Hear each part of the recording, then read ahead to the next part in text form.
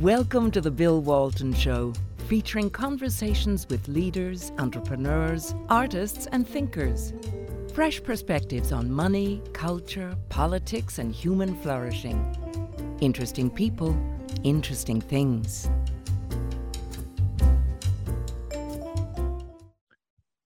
Welcome to the Bill Walton Show. I'm Bill Walton. Well, we had a midterm election a couple of days ago, and a lot of us who were hoping for the big red wave didn't get it. Instead, we've got people are calling variously the big red trickle or the big red something. Anyway, it wasn't big and it wasn't particularly red. And so now those of us who are conservative who've been very concerned about the Biden and the Biden administration's agenda are still concerned, and we want to know what we can do now with a slender majority in the House, and we're still not sure what will happen in the Senate, and that won't be resolved for another month or so. But nevertheless, we, being practical people, have to proceed from here. So what do we do, and how do we make things happen that benefit the principles we believe in? And to talk about this, I'm delighted. I've got my old friend, the very brilliant Paul Teller. Oh, yeah. I'll take the old part. That we'll check to that.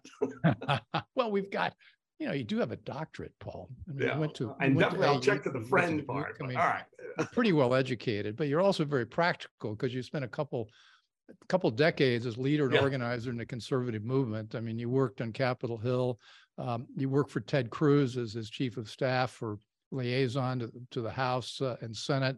You worked for Donald Trump, and you're now working with Vice President Mike Pence. And I think, Paul, didn't you spend all 4 years in the Trump White House in one capacity or another? Yes, sir. Yes, sir. And by the way, let me just say, a great honor to be here. Glad we finally got this done. I know we've been trying for a while. You are an old friend, trusted ally, and it's great honor to be here. All 4 years started day 6. I wasn't there on day 1 of the administration, but 6 days in, right to the very end. So all 4 years.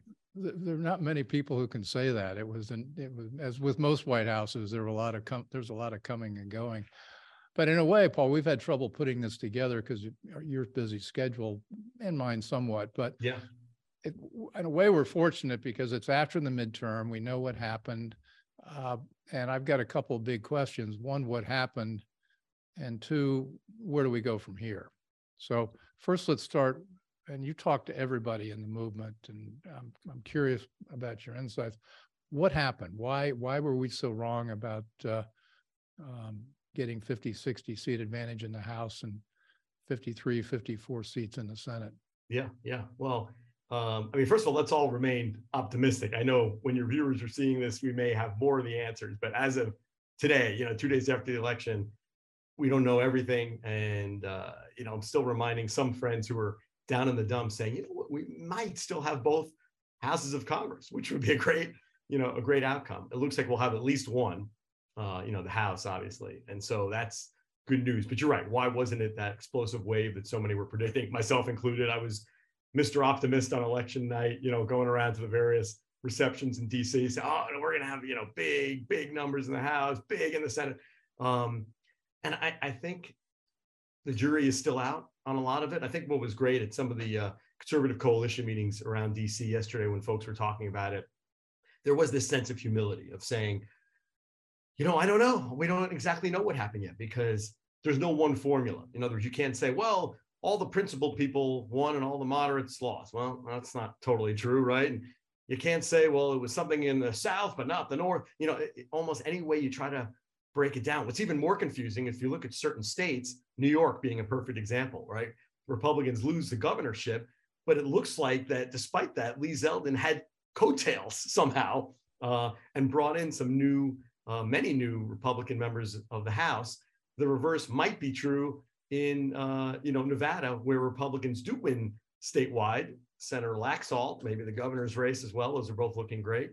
But the House seats we thought we would flip in Nevada may not flip. So, there's just a lot of division. Anyway, it's a long way of saying I think it's a little bit too soon to make any sort of sweeping conclusions, but it does look like we didn't quite connect with independents and swing voters in certain areas the way we thought, and we just have to, kind of play it out and see, learn more of that data as we get it.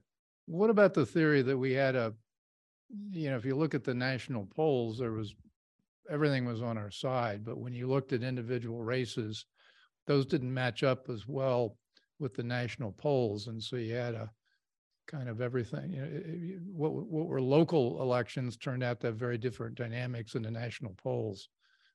And, Mitch McConnell was dismaying. He said, well, we've got weak candidates. I don't think we had weak candidates particularly, but each state lined up with a different dynamic. No question. And obviously, but the thing, it's stunning, Paul. Fetterman, Pennsylvania. The man won the women's vote by 20 points. Oh. And it seemed like they were able to capitalize on this ableist charge where somehow we were being mean people because we thought somebody who couldn't put together a sentence or comprehend a sentence might not ought to be senator. And yet they seem to win because of that. Yeah, I think maybe, and we didn't realize we were doing this, but I guess we made him the victim, right? And like you said, some people felt sorry for him, and maybe they felt like Dr. Oz was being a bully or something. I don't know, but because I think that's something else we need to do some soul searching on is, how is it that a guy who wears a hoodie, tattoos, just doesn't at all look or sound like a U.S. senator, captured the hearts of so many Pennsylvanians. We got to figure out that lesson because on paper, it looks like Dr. Oz should have run away with it. And that might be true in some other races around the country as well. But I agree with you. I don't think we should just say, oh, bad candidates. What about the more sinister, right? Some won and some didn't. What about the more, and I guess I favor this one a bit, that this somewhat more sinister explanation is that the whole process of our elections now are broken. And, we've got a lot of factors at work. We've got the mail-in ballots, which are still coming in the millions. And of course, those come in early. And some states let people contribute mail-in ballots after the election's over, after election day has passed. And we really can't tell who voted with the mail-in ballots. And it seems like in 2020, the Democrats took full advantage of that. And it looks like that happened again in this midterm. Yeah, no question. And I think that's something we've really got to get our heads around as our friend Cleta Mitchell and others like to call it, unsupervised voting has become, a big problem. Well, it's supervised by somebody. It could be, that's true. Maybe just the wrong folks, but you know what I mean? In other words, and it's not to imply that the American people, need supervision like school children. It's just more to say that something as important as voting, we've always believed in America that, you kind of have a check on it. You have another set of eyes on something, right? When you go into the polling place, the reason in-person voting was always so important was, someone else checks you in, a different person gives you a ballot, maybe a different person shows you how to insert your ballot, just different eyeballs. And so there's less chance for fraud because there's so many different kind of checks in the system, almost equivalent to as you board an airplane, right? There's not kind of one layer of security. You have multiple layers. By the time you're sitting in your airplane seat, you feel like, all right, this is probably about as safe as I'm going to be because I've gone through, 3-4 different layers of checks. So same thing with voting. If there's no other, eyeballs on someone's ballot when they fill it out at home, seal it, mail it in, well, we don't even know that that's actually what's happening. Who voted, right? Yeah. That's the image, but I'm not sure that's the reality. Well, I had some wicked fun at the polls in Rappahannock County on Tuesday. One of my friends, although we're a little estranged now, he's a radical progressive Democrat. We don't exactly see eye to eye, but he was handling the check-in, and he asked for my voter ID, my driver's license. And I said, well, don't you think this is a little racist? Fantastic. And what did he say? He scowled. Oh, it's fantastic. Of course, my county went 60% for the Republicans. I was happy about that. He wasn't. But then there's a second factor. You've heard of Dr. Robert Epstein, right? Epstein, who's the PhD, is actually a liberal, and he's done a lot of work on Google and search engines and how they skew search results to influence how people vote, even as simple as sending messages to people they know are Democrats, encouraging them to vote, but not doing the same thing to Republicans. I mean, I know that's not your area of expertise, but I think that's something we really need to study more. And evidently he's coming out with some very powerful analytics that show that might have been the case even this week. Oh yeah, and I think we've all experienced this in our lives where maybe you're Googling an organization, a conservative organization, and in the search terms, the organization's website itself either doesn't come up on the first page, or it's Right. like the bottom of the first page, and the first 10 things are liberal news stories criticizing that conservative organization. The inevitable New York Times hit piece. Yeah. Or right. Politico. So you could see it just even in a simple search. You're just looking for the homepage of a very top of very above board nonprofit organization, and you can't even get that. So yeah, on page 6 right. of Google search pages. Yeah. Yeah. Well, right. And then there's this third piece that I'm think is Cleta Mitchell, who's been on her mission, her passion, and I think it should be all of ours, is that the Democrats have really focused much more on process. And you and I tend to talk about low taxes, regulatory relief, good judges, things like that, policy issues, and they don't really spend a lot of time on that. They spend time making sure the local election laws favor them. Thought? No question. In fact, that is something Cleta, I agree with. She and I have been working on it. It's really been more than 20 years since my first days at the Republican Study Committee on campaign finance reform and other related issues, because the Democrats much quicker got to the notion that policy and legislation are downstream from process, right? And the rules. In other words, first you got to have the right rules, then later on you work your policy and legislation into that, into those rules, into that process. And so they realize, if you change the process in your favor, you're much more likely to win elections and win your policy. And I think the conservative world is coming around to that with so many election integrity efforts and other such things. Well, it seems like the Republicans, the conservatives, those of us that feel the way we do, we'd be pushing for in-person voting, same day, with paper. And if Brazil can do that and Italy can do that, I think we could do that. Yeah, I don't know why that seems so hard. And some people say, maybe some early voting just to allow for the guy who can't get off of work during voting hours on election day. Maybe, right? Maybe it's 1 day, 2 days, but this notion of hold the 2 election months on of Sunday. early voting. Hold it on Sunday. That's what they do, and I think both Italy and Brazil holds it on Sunday. No excuse. Right. Exactly. Well, anyway, So I'm talking, this is the Bill Walton Show, and I'm talking with, I'll say it again, the brilliant Paul Teller, who's the executive director of the Advancing American Freedom group, which is headed up by Mike Pence, and he's a great guy, and glad Paul's still working with him. And absolutely, you all have put together a lot of interesting work. I think the freedom agenda is one of them, Advancing American Freedom. But then also you've got a very interesting, I don't know what you would call it exactly, but a chart or a spreadsheet, which is called the Biden Accountability Tracker. Right. Yeah. So I want to shift gears from the election because that's done. We've got some ideas about how to get it right going forward, but talk about what the tracker is and where people can find it and how this might guide us towards what we've got to do in the lame duck session, and then after people are sworn into office in January. Yeah, appreciate it. Thanks for plugging both of them. We can talk about both. But yeah, the Biden Accountability Tracker, it actually grew out of some of my own personal frustrations in the White House. I know you're saying, wait, there were frustrations in the White House. Hard to believe. But I was, as you know, I'm naturally an outreach guy. Just love to just connect with people based around good ideas and strategy and all that. And so anytime I would want to connect with you or other leading conservatives, grassroots activists, whatever, many times folks would say, hey, do you have an updated list of all the great things the White House has done, all the accomplishments? Right. Or even things you try to do, even if you didn't fully succeed, but just a good positive list.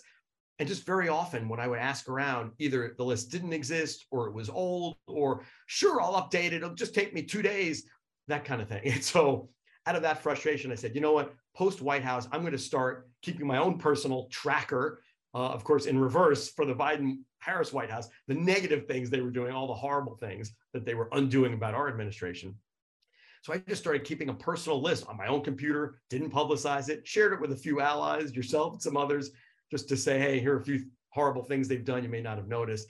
Because part of what I wanted to do was track not just the big things, right? Fox News, you could get the big horrible things that Biden-Harris administration is doing. We're trying to track the smaller things too. And so now we finally made it public. We cleaned up the language because my original personal language maybe wasn't so consumable for a public audience because it was just for me and a few close friends. Well, I think you should have issued the annotated or the unedited version, exactly. Or the unedited version. I mean, yeah, you know. No, that's right. That's right. Anyway, so now it's on our website, advancingamericanfreedom.com. A little bit of a long name, but that's all that was available. Okay, advancingamericanfreedom.com. It's right there on the front page. And it's right there. Yeah, you'll see this, kind of a header for it, Biden Accountability Tracker. And you just download it. Yeah, you could right search now by month. It's just really. Well, you're only through August. I guess you were busy the last couple of months. I was going to say, right? We need to update it. In fact, our team is updating it as we speak. We had a little delay because lead up to the election, but hopefully next week we'll have it fully updated. And like I said, we're trying to track whether it be bills that they propose or bills that they sign, executive orders they issue, letters and directives they issue to the agencies, regulations they put out for comment, just anything, a lot of which the media either misses totally or ignores.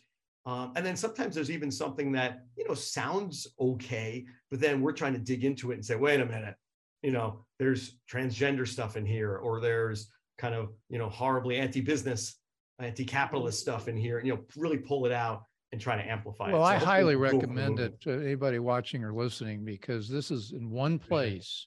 You can go through a very comprehensive, and it's not 53 pages of policy stuff. It's maybe 50, 75 words on each thing that's happened, the name of the bill or the executive order or whatever. Where you can go for more information. We try to put the link in there if you want to read the executive order yourself. Yeah. We also tried to not put in just every horrible statement that the president or vice president makes, because that would be dozens every day, right? You need a lot more room than this. A lot more room. We need a new server, it would, right? So that we figured that wouldn't be useful for folks. And also we didn't put in nominees because, again, each nominee is a horrible progressive leftist. So why just put thousands of nominees in there to cloud it up? Plus other organizations like the American Accountability Foundation, great friends over there, they're already doing great tracking and I got another idea for a tracker, Paul. You could have one. Here's a list of people that Biden's appointed that are not horrible left-wing progressive idiots. Yeah. My word, not yours. No, that would be a short list. That would be a short list. Very short list. Yeah. Exactly. So where do we go from here? I mean, it is early, but we think you get a rough outline of the House and the Senate. We've got leadership issues on our side. We're all concerned that maybe Kevin McCarthy may not do as much as we'd hope, and everybody has hopes for different things. I'm not a big fan of the impeachment route. I think there are other more constructive things we can do. And then we got Mitch McConnell, who while he's good on judges, he seems to hide. There's a reason for his nickname, the Turtle. He seems to duck his head into a shell anytime something tough comes up. So anyway, with that bit of editorializing, right. I'll give it to you. I think that was a question. Maybe it was. I think there was a question. So no, to actually just a quick thread back to the earlier part of our conversation. Some folks are arguing, and again, we still have to sort out the data and really look at everything and how things end up. But some are saying that because many Republicans didn't have a very clear policy solution agenda, could be why some folks lost, or at least made it closer than we thought it would be. Because, a lot of folks may say, I'm having, trouble with my gas bill, my energy bill, inflation, crime, the border, et cetera, but I'm not totally clear what this Republican in my district or in my state would do about those things. So anyway, that's a long way of saying, well, we believe at Advancing American Freedom, and Mike Pence has been this way, for decades, and I've been right there with him. is you got to always have what you're for. You got to have a positive agenda of true conservative solutions. And in our case, we just call them American freedom solutions. You don't have to be a conservative to want more freedom. That's at least what we would like to think. And that's what we think we can convince more Americans of. Sometimes that conservative phraseology sometimes turns off folks in the middle, certainly a little left of center. So we're just talking about freedom. You want more freedom, across different areas of your life. Yeah, even your title, Paul, American freedom, those two words are going to cause a lot of young left woke people to go to their safe spaces. That's right, get triggered. No, they're not big fans of the concept of America, nor do they seem to be much interested in freedom. Well, and that's the thing too. And unfortunately, it's even beyond just young folks on college campuses, right? Just look at the experience across America with COVID. There were unfortunately millions of our fellow citizens who were just cheerfully giving up their own freedoms, their own constitutional freedoms. Here, take them, no problem. You don't want me to meet in my religious services? Not a problem. Things like that. And it really disturbing. So we felt like we really need to advance freedom, as the name implies, push freedom. So this is and I know this because you wrote it. It's another succinct game plan for what we ought to be doing. Yeah, basically. On one hand, the Biden accountability for the bad stuff. Yeah. And on the other, it's a fairly, and I've seen a lot of these massive things about what we ought to do. It's plain English, and it gets you to the essentials pretty quickly. So if you want a roadmap, this would be it. No, I appreciate it. And thank you for saying plain English, because that's something we worked hard at, because earlier drafts, ultimately we're a bunch of DC folks. So when we were putting it together, we had swamp language in there. We had bill numbers and acronyms. And it was like, no. Get rid of all of that, right? We want regular, normal Americans to be able to read this and be inspired by it and say, yeah. There is another language spoken inside the Beltway.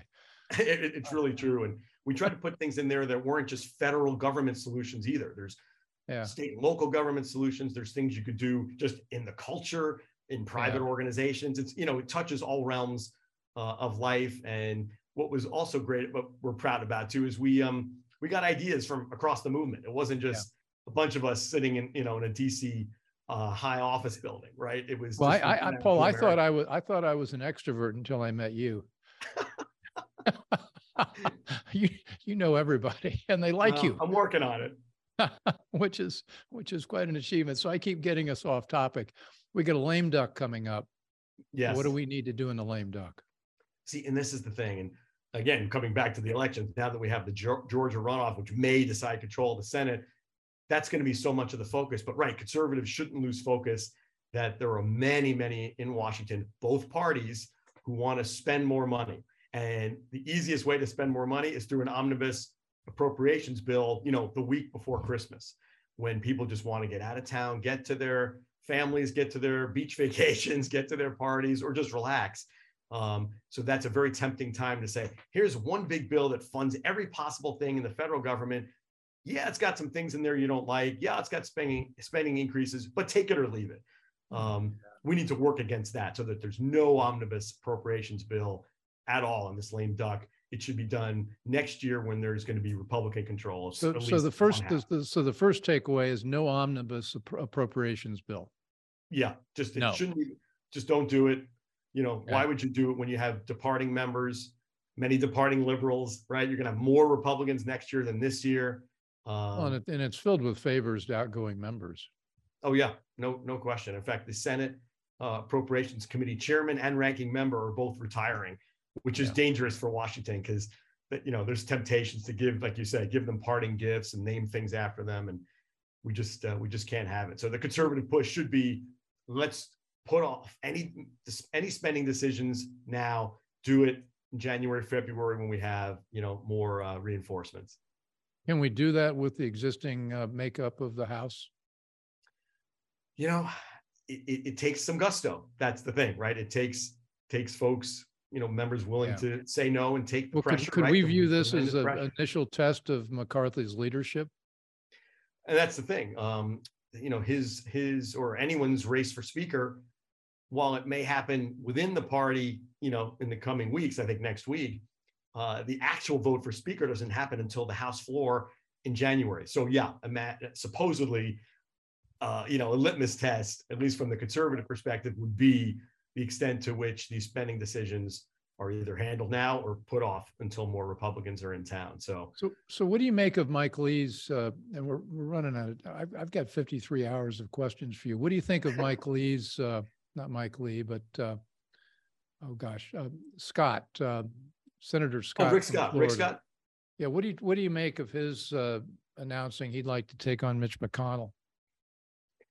And tell me if you've heard differently. At latest, as of you and I talking right now, I had heard that he wasn't going to do that, just through channels. But again, maybe you've got different info. I think. No, I don't think it's even remotely practical. I mean, people don't understand how much power Mitch has through control of people's election coffers and committees that they want to get on, and all the other subtle things like, where you're, whether you get privileges in the Senate gym or even, Mitch has got control, whip hand on every single one of those items.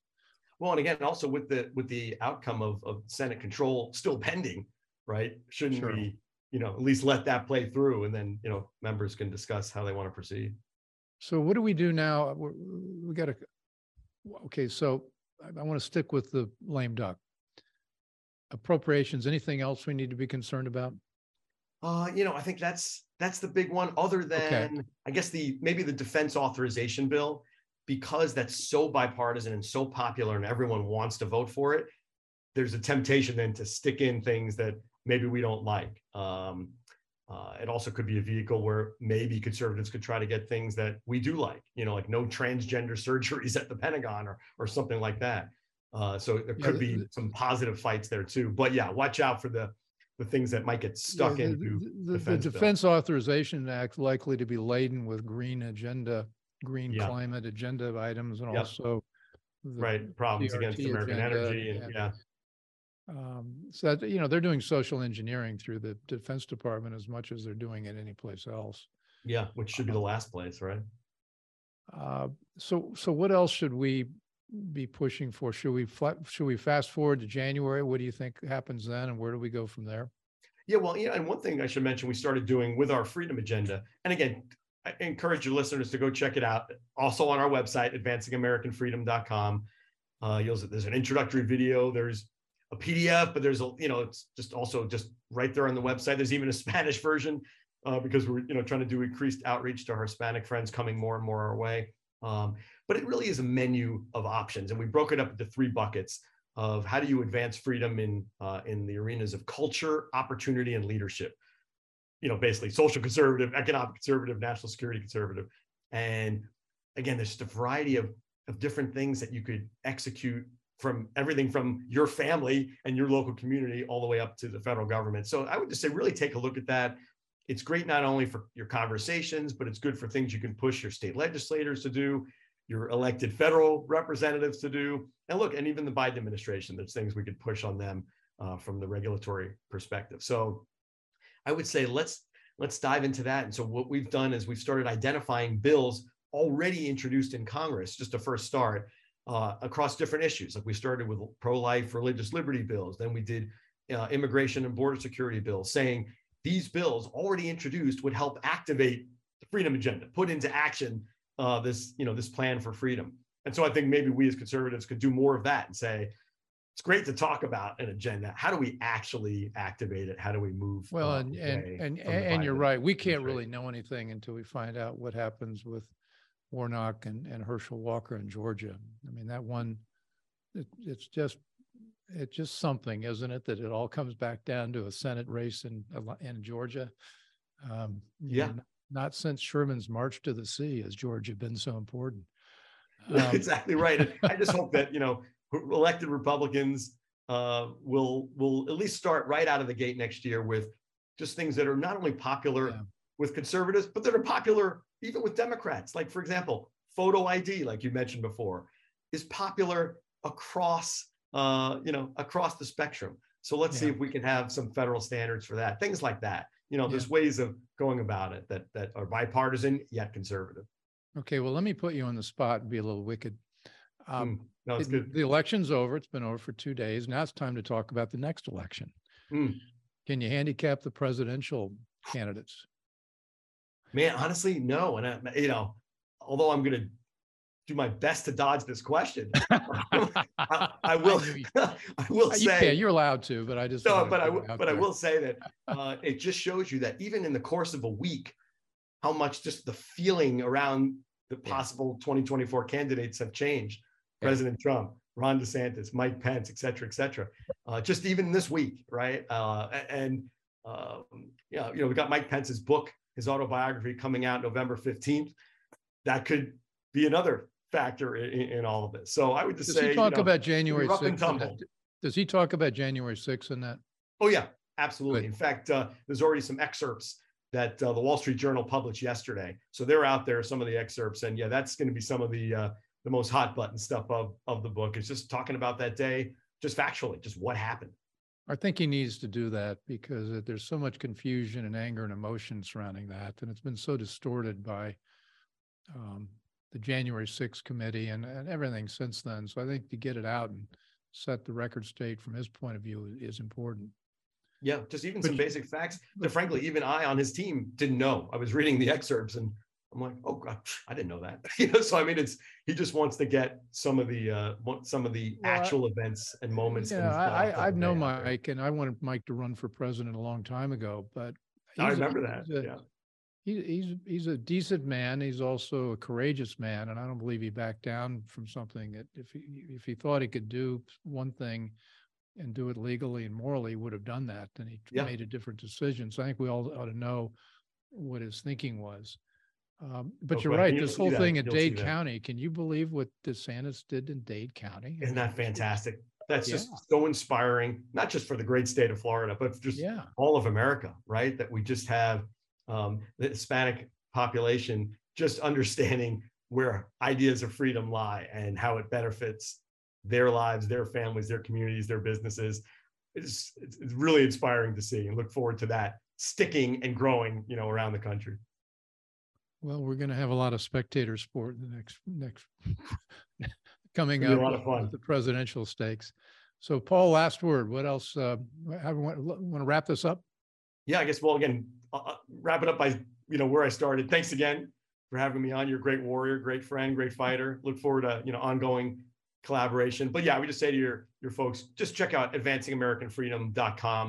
A lot of stuff on there. Not even just the stuff we talked about today. We have an American energy promotion campaign on there, great videos smacking the Biden administration, just so much other content that's on there that I think you'll really enjoy and look forward to sharing. Okay, well, Paul, thanks. Paul Teller, thanks for joining. Great conversation. We'll follow up in a few months when we know a little bit more about the shape of politics in town. Thanks for everybody for taking in the Bill Walton Show. As you know, you can find us on all the major podcast platforms and YouTube, Rumble. And also this show airs on every Monday night on CPAC Now, and we're adding a second show. We might be adding another night on CPAC. So anyway, thanks for taking it in. And Paul Teller, as always, has been a brilliant guide into what's going on in Washington. Thanks, Paul, and thanks Appreciate all for joining. I hope you enjoyed the conversation. Want more? Click the subscribe button or head over to thebillwaltonshow.com to choose from over 100 episodes. You can also learn more about our guest on our Interesting People page. And send us your comments. We read every one, and your thoughts help us guide the show.